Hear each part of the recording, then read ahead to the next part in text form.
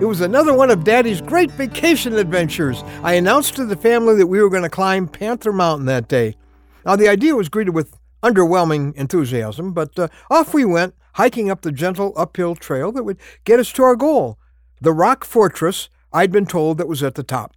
As we trudged up the trail, my wife kept pointing out nice things along the way. Oh, look at the chipmunk. Look at that tree growing out of the rock. Oh, don't you love the sound of the wind blowing through the pines? I would smile and politely acknowledge her little observations, all the while keeping my male mind firmly focused on the real reason for this activity, getting to the top of the mountain.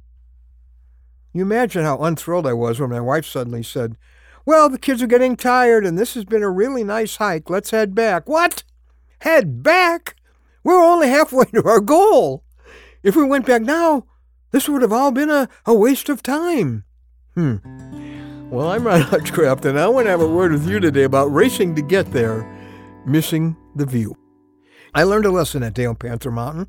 My wife said, "Honey, this has been a great hike. We've seen a lot of neat things God made. We've had a great time together as a family. There's no need to keep pushing." I objected, "But what about our goal? What about getting to the top?" That's when the wise woman I married pointed out something to me that I've never forgotten. She said, "Ron, it isn't just the result that matters. It's the process." Ooh, the process is as important as the result? It's not just my wife who feels that way.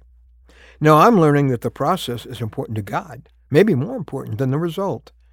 Many of us are like I was the day we hiked up the mountain. We're so focused on getting to our goal that we miss the good things along the way to get to our goal. I'm beginning to think the process is more important to God than the result. He could answer your prayers and deliver you to your destination immediately if He wanted to, but God has a process, a journey.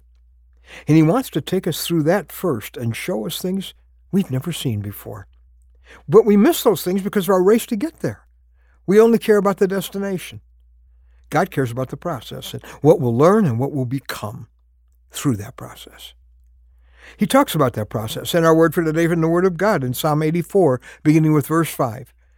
"Blessed are those whose strength is in you, who have set their hearts on pilgrimage. As they pass through the valley of Baca," now here's the process, "they make it a place of springs. The autumn rains also cover it with pools. They go from strength to strength till each appears before God in Zion." Okay, there's the goal.